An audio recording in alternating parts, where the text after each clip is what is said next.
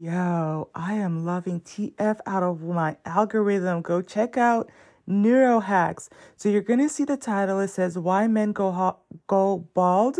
He gets a little bit techie and like scientific in there, but I want you to stay until the end. Let's go. Observe on the outside of people that tell you something about not just their level of hormones, but also about their underlying genetics. The molecule, the hormone, dihydrotestosterone, made from testosterone, is the hormone primarily responsible for facial hair, for beard growth. As well, it's the molecule, the hormone, primarily responsible for lack of hair on the head, for hair loss. So how does that work? Well, DHT circulates in the body, and it binds to DHT receptors in the face to promote hair growth. But it binds to DHT receptors on the scalp to promote hair loss.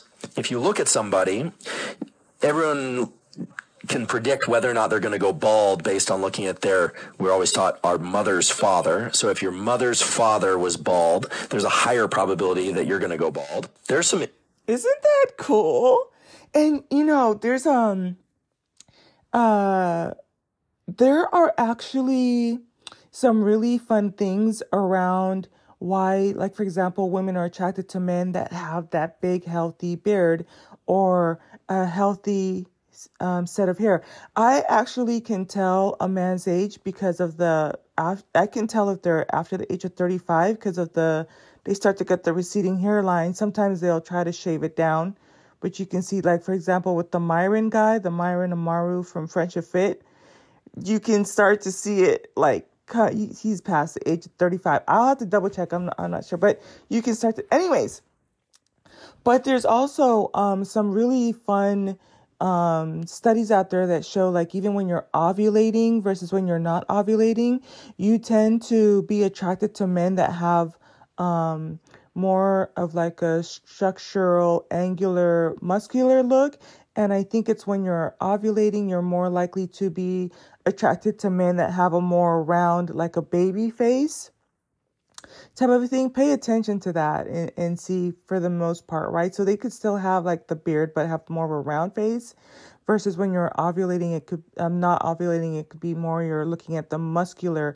And a lot of it has to do too with, you would probably be, and it depends to what degree you're kind of,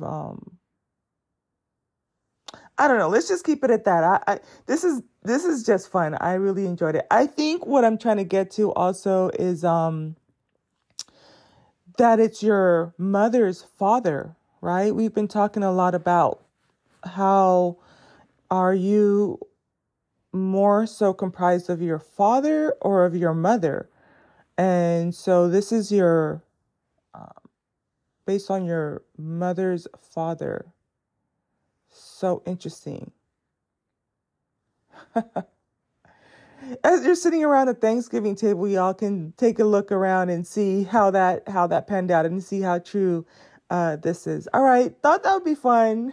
I'm not gonna re-record this, and I'm not gonna cut and paste anything out. It just is what it is. Happy Thanksgiving. Bye, y'all.